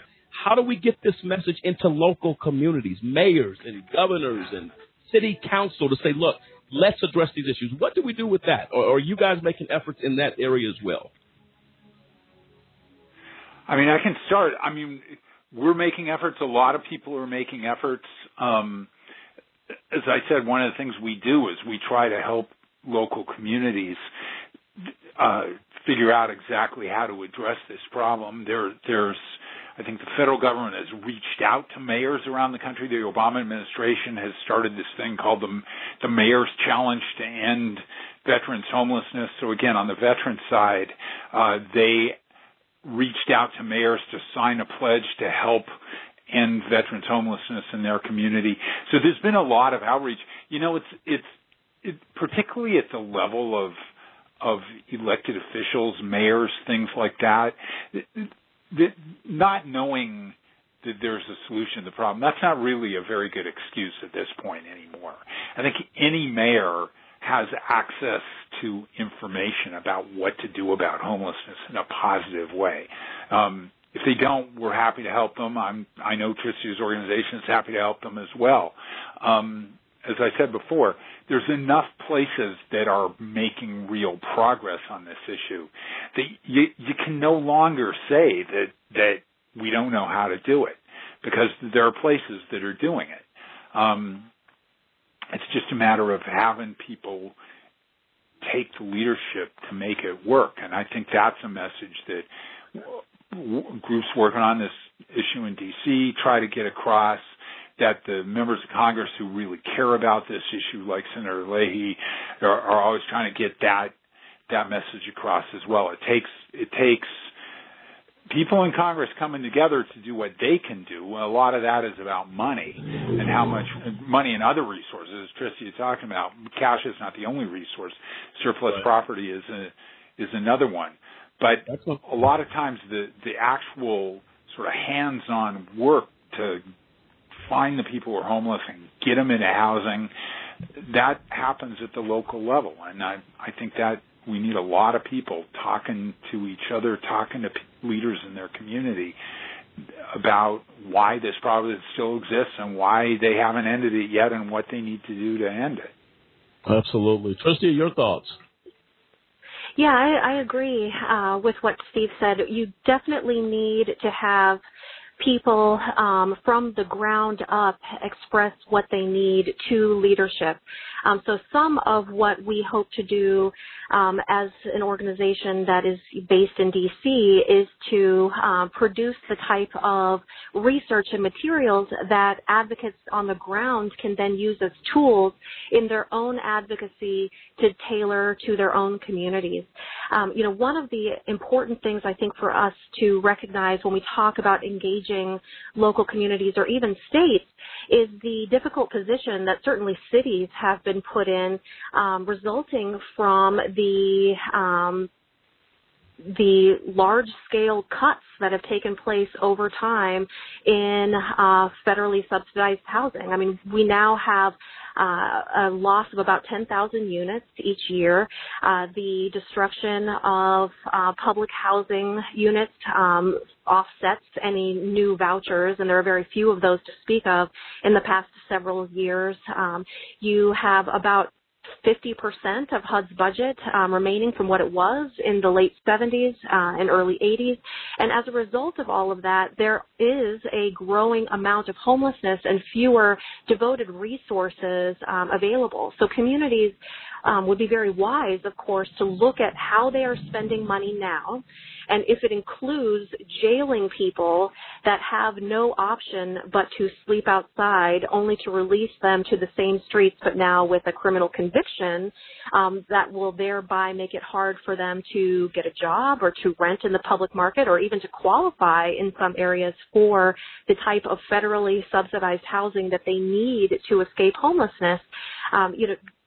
We definitely need to look at those types of investments and consider where local investments, state-level investments, and also reinvestment by the federal government can address the homelessness crisis that's, facing the country at large. And Tristy, I like this. I'm going to quote you, and it says, as the daughter of a disabled father and an immigrant mother, I grew up poor and I know well the barriers to success imposed by poverty. I became a public interest attorney and the housing program director of the Law Center to break down those barriers and to provide every person, people just like me, with a chance to thrive.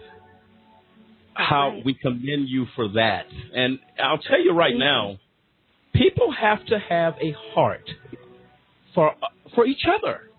You can't go to bed at night as you get under your warm blanket and not think about someone somewhere in that city when you're running up for me, I'm running up the steps to get out of this cold as quick as possible.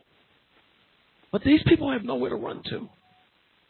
This is why I believe your work, Steve and Tristy, is so critically important. And I believe educating communities and reaching out to mayors and to local officials to say, look, do you care?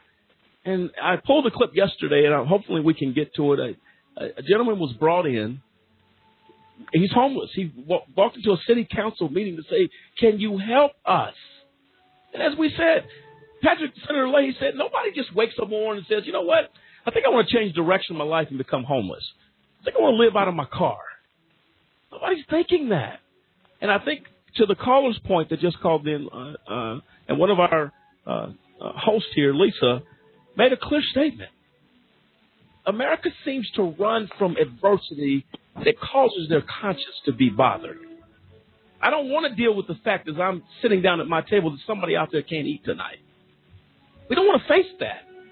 But we have to face it if we are the country we claim to be, and that is to help those that cannot help themselves.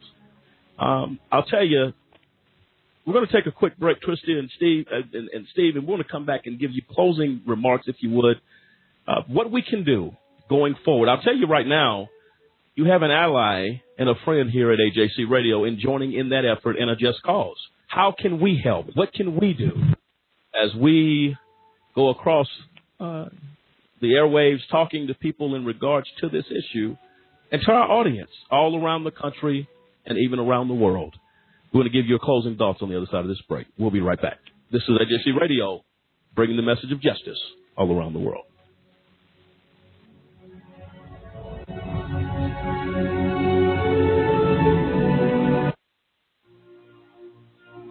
Ladies and gentlemen, on behalf of AJC Radio and a campaign that we have started that is underway entitled Spotlight on Capitol Hill. This program is new to AJC Radio, but it is an exciting time when we take a few moments every Thursday evening to highlight members of Congress, their initiatives that are not only important to them, their constituents, and the nation as a whole.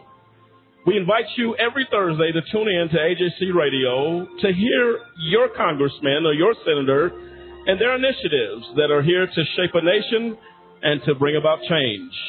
We invite you cordially, and as we fight for justice, as we seek justice daily, we'll come together as not only the American people. Join us every Thursday for Spotlight on Capitol Hill. God bless you, and as always, God bless America.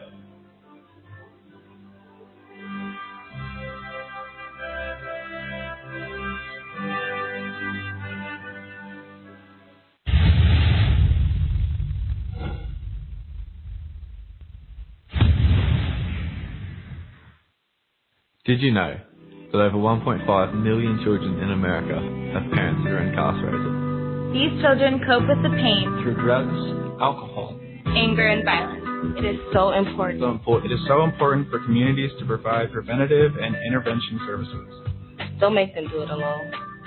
Become a part of the community. Become a part of the community.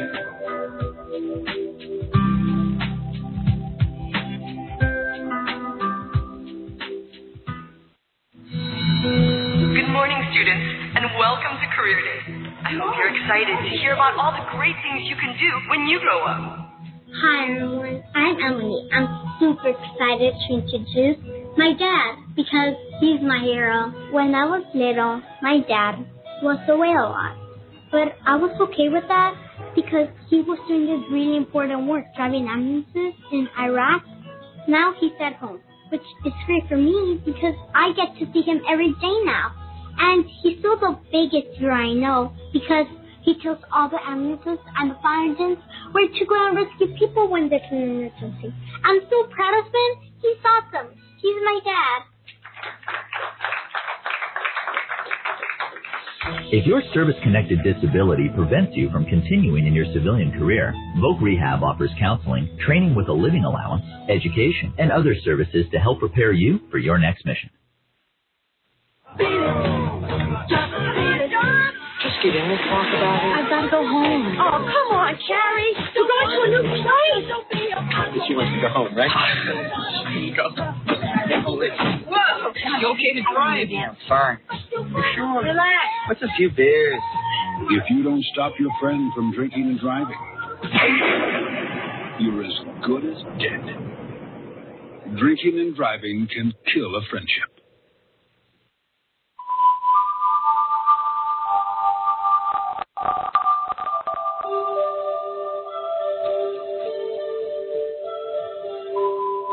And welcome back in, ladies and gentlemen of America. This is AJC Radio. Tonight, dealing with the topic of homelessness on the streets of America. As we close this segment, we've been honored to have Tristia Bauman and Steve Berg, some wonderful people, advocates to end the problem we have discussed tonight. I can tell you right now, we have been informed, we have been educated, and I'll tell you what, Steve and Tristia, we salute you tonight from AJC Radio and your efforts to make a difference on a nation. Give us an opportunity. How can folks, Trista, first get a hold of you to become involved with what you're doing, how they can contribute? Is there a way that they can get in touch with you? How do they do that? Yes, absolutely. So I'd probably direct people to the website, the National Law Center on Homelessness and Poverty, and I am listed there on the website. You can reach me both by phone and by email, and also reach any of my wonderful colleagues who are all engaged on this work. And we do have a number of things that we would love to enlist folks who are interested in the issue to do at the level that they're interested in working at. Okay, and we're going to actually post something on the website, Tristia, about what you're doing, how people can become involved. That's okay. And we're going to be in touch with you offline of what AJS Calls and AJC Radio is willing to offer that we can do to collectively make a difference. We're going to definitely work with you on that. So we'll definitely be in line on that, okay? Wonderful. Thank you so much. Okay, Steve, how can folks get a hold of you? Well, our website is endhomelessness.org. You can find the staff page on there for me or the other people, my colleagues there, who are working on a number of different issues. I would say, this keeps coming back to, like, what can people do? And there's a lot of things people can do. There's nonprofits that they can volunteer for in their local community. They can give money to various organizations. But to me, the most important thing is trying to hold our political leaders accountable for dealing with this, whether that's at the mayor's level or the level of the U.S. Congress, and whether they're putting the resources into housing people who need housing. So if I would encourage people to do nothing else, that is to figure out how to make your voice heard by elected officials. And there's stuff on our website. There's an advocacy section on our website that people can hook into, or they can find. My email is there. You can email me and ask how to get more involved, and we'll put you in touch with people. But if we need nothing else, we need people calling their members of Congress and saying they have to put money down on programs to house homeless people. Well, we're definitely going to work with you. Go ahead, Trista.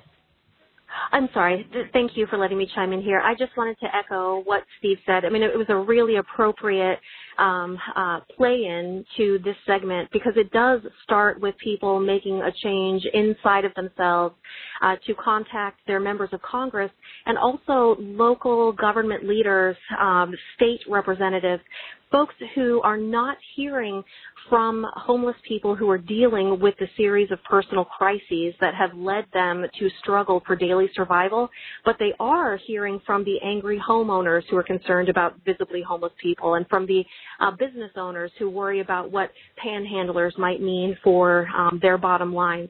It is critical that people let their elected officials know that we will no longer stand for non-solutions to homelessness. It's time to invest in housing and real solutions to end the homelessness crisis in this country.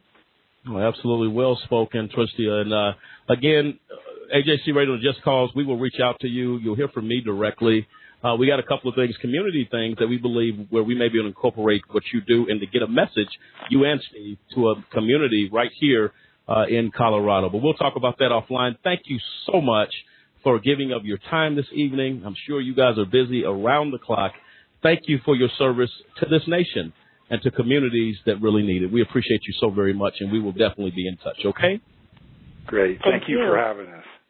Okay, you folks have a good night. Okay. Thanks. You too. Bye-bye. Take care. And there you have it, folks. Some folks really doing some things. Dennis, when you hear that type of passion, and you probably know where I'm going on Let's Talk, let's educate the communities. Let's get this passion and make it contagious. And Trista made it very clear, let's hold our officials accountable. We will not just sit back and say, well, homelessness is a part of life. No. What can we do to end it? That's what we're here for. This is called the human race. Everybody matters. Right now, we turn our attention to what you didn't know about the RP6.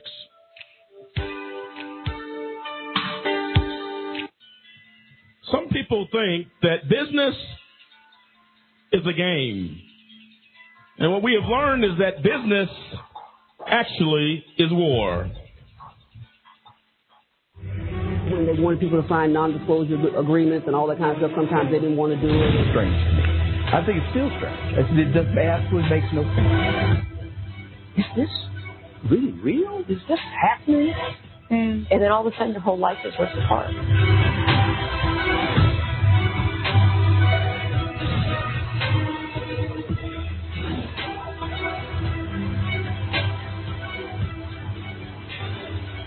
What we have learned is that the RP6 story was supposed to be the American dream is an American nightmare. They were floored that they were even being raided. It became very clear that the court-appointed attorneys were not working for the guys. And it seemed like in many cases that they were collaborating or working with the prosecution. We constantly hear in the news, every week you're going to hear about another person wrongfully convicted. And this is a unique case in the sense that you have 6 businessmen that have been wrongfully convicted. You would think the media would jump all over it. Justice is not fair anymore. They say justice is supposed to be blind. It's not blind. It's not blind. They pick and choose who they want to convict and who they want to send to jail. Is this happening in America? The American dream of the RP6 has turned into a nightmare. Crying children left behind as a result of a corrupt system and corruption. We will seek and search for justice. We will ask the tough questions. We will demand answers as justice lays idle in the streets of America. We look for the answer. Ladies and gentlemen, go out to change.org, sign the petition now. America's future depends on it.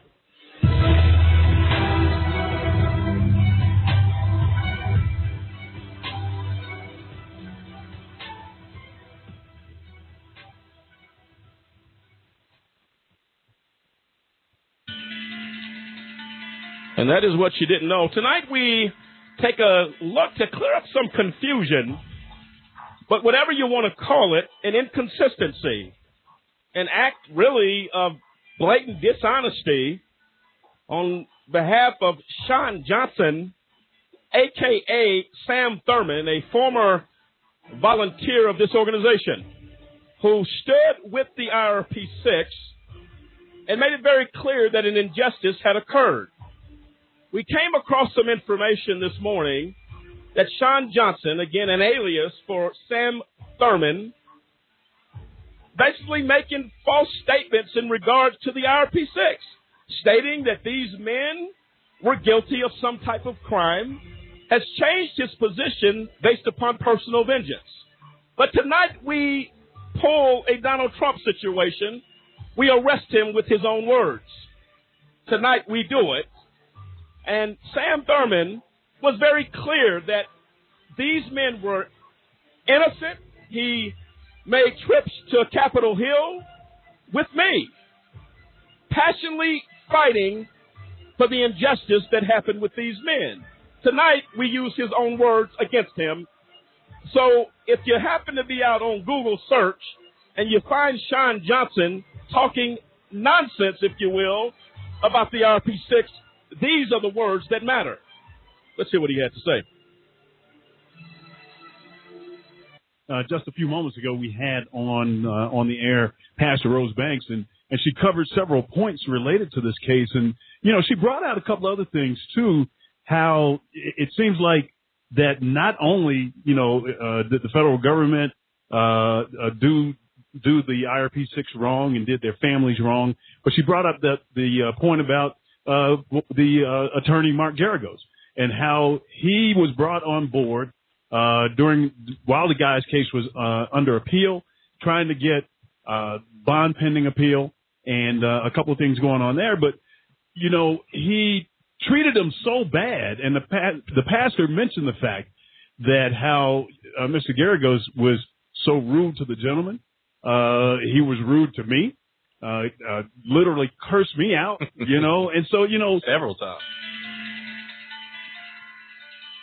Well, in that point, Cliff, you hear Sam talking about being in agreement with Pastor Banks, addressing the injustice, addressing the really horrible job by Attorney Mark Garagos. He's very clear. There's no issue. He is very clear on what his position is. Is that right? Absolutely, and I mean that's one clip out of many. He was a volunteer for about 2 years here, and for him to say anything outside what the truth is, I mean it's amazing and appalling at the same time, because like you hear in that clip, this is not something that it sounds like he was coerced into doing. He was laughing. He was at that point sounding, perhaps sincere, but then how do you, it's like what type of person are you to say, okay, on one hand, while I'm here, hey, I'm totally on board with what's going on, and now that I'm gone, I start to spew lies. It's just. I mean, that is the type of person. Who exactly are you then to use an alias? I mean, come on. If you have a real issue, if you have a real problem, then say what the real problem is and say who you are. The hell, I'm not use an alias to try to, kind of covertly go about who you are and what you claim happened. Well, we're going to hear the rest from Sam Thurman, and we're going to come back, discuss it, and close out this show, addressing the inconsistency, the untruth, as he spreads on the Internet, falsehood about the IRP6. We will address it, and we're not going to put up with it for one bit. Let's see what he has to say. As we talk about the IRP6, and when you look at what happened in the IRP6 case, you have to come to the conclusion that there are too many inconsistencies, too numerous to say that something was not wrong in this case. And, a Just Cause has done an analysis of, an ongoing analysis, I should say, of the IRP6 case. And when you look at all these things on a timeline and see how, this event occurred, that shouldn't have happened like that. And then you couple that with something else, and then you couple it with something else, and then you couple that with something else, and it just builds a mound of a story that makes absolutely no sense. And, I want to encourage folks to go out to www.a-justcause.com. Again, www.a-justcause.com, or just do a Google search on IRP6. Well, Lamont, the software that they were developing was called the Case Investigative Lifecycle Software. And you got to go back a little bit in history and realize that the software was being developed right after the tragedy of 9/11. And so you had the 9/11 Commission, which identified the fact that law enforcement agencies had no way of sharing information or collaborating information. And so the software that the IRP6 were developing was right on time. It was real. It was not smoke and mirrors, and it was something that got the attention of the Department of Homeland Security at that time. Bottom line, the IRP6 case, the IRP Solutions case, is a debt collection case. Everyone that has looked at it has validated that this is a debt collection case. Even the federal government's financial forensics analyst did a follow the money type thing and confirmed that the money did not go to the executives of IRP Solutions. The executives of IRP Solutions had contracts with staffing companies. The staffing companies paid their employees, the employees of the staffing company. Now, in 2005, IRP Solutions was rated on bogus information that they were involved in some wrongdoing. Well, there you have it, Mr. Samuel Thurman, and I use the word Mr. lightly. Sean Johnson, a.k.a. Sam Thurman, Google, your words are against you. Cliff, when you hear that information, there is no dispute. He's called the case bogus. That is the truth of the matter. So as we continue to fight for justice for the RP6, who are they? Dave Zappolo, Demetrius Harper, David Banks, Kendrick Barnes, Clinton Stewart, Gary Walker. Be mindful that Sean Johnson, and I'm sure his cover has been pulled on his whatever nonsense he's pulling out there. He may come up with another name, but I'll tell you what, we'll locate it then as well. Tonight, we fight for justice. Sean Johnson, a.k.a. Sam Thurman, has proven to simply tell untruths. And we address it tonight, Cliff, on this show as we attack anything that tries to attack the innocence of these 6 men. That's right. It's part of our, our duty as an advocacy group. We hear people, just like with IRP 6, that case, like Sam said, it was a bogus case. We're attacking it on every front, going to Congress, dealing with it. So if somebody who used to be a volunteer here decides they want to start to spew lies, we'll attack those lies as well. And I give a quote from Sam Thurman. This is what he states, Sean Johnson, a.k.a. Sam Thurman, that the IRP was run far more efficiently, IRP Solutions, was run more efficiently than any other company I've ever worked for. Sam Thurman says, politics was out of the window because everybody was on the same team and working towards the same goal. In corporate America, there's so much competition, and everybody's trying to claw their way up the corporate ladder. It was never that way at IRP Solutions. And I quote Sean Johnson, a.k.a. Sam Thurman. We close on that note tonight. This is AJC Radio, where we bring the message of justice, and we hold all those accountable for their actions. We'll see you next time here on AJC Radio. Good night.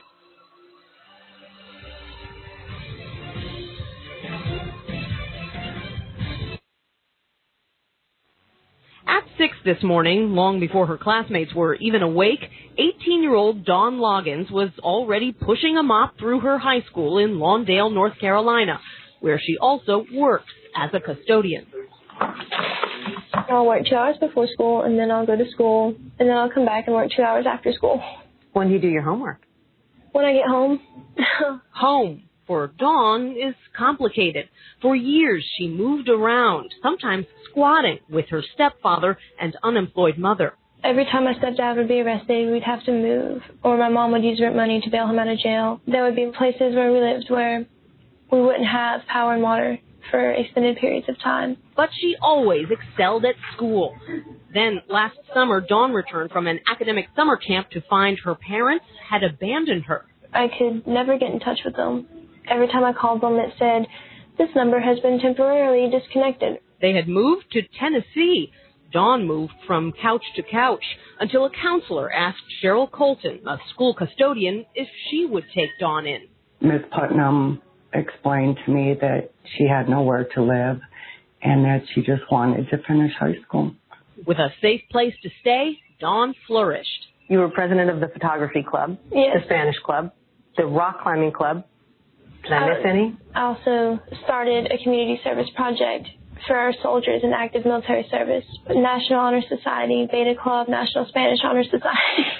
When it came time to apply to college, a friend urged her to aim high. You'll be admitted to the Harvard College class of 2016, and I think that what got me into Harvard was my drive and the fact that I've been able to do so much with everything working against me. Imagine what I'll be able to do when things are actually going like they should. And tonight, when Dawn graduates from Burns High School near the top of her class, it will be Cheryl's face she looks for in the crowd. Well, I feel like Cheryl allowing me to stay there has been the best thing that has happened to me. And I think that a lot of people would have done the same thing that I have done if they knew the circumstances. Dawn plans to pay for college with a mix of financial aid, local scholarships, and the money she saved from cleaning classrooms. Nancy Cordes, CBS News.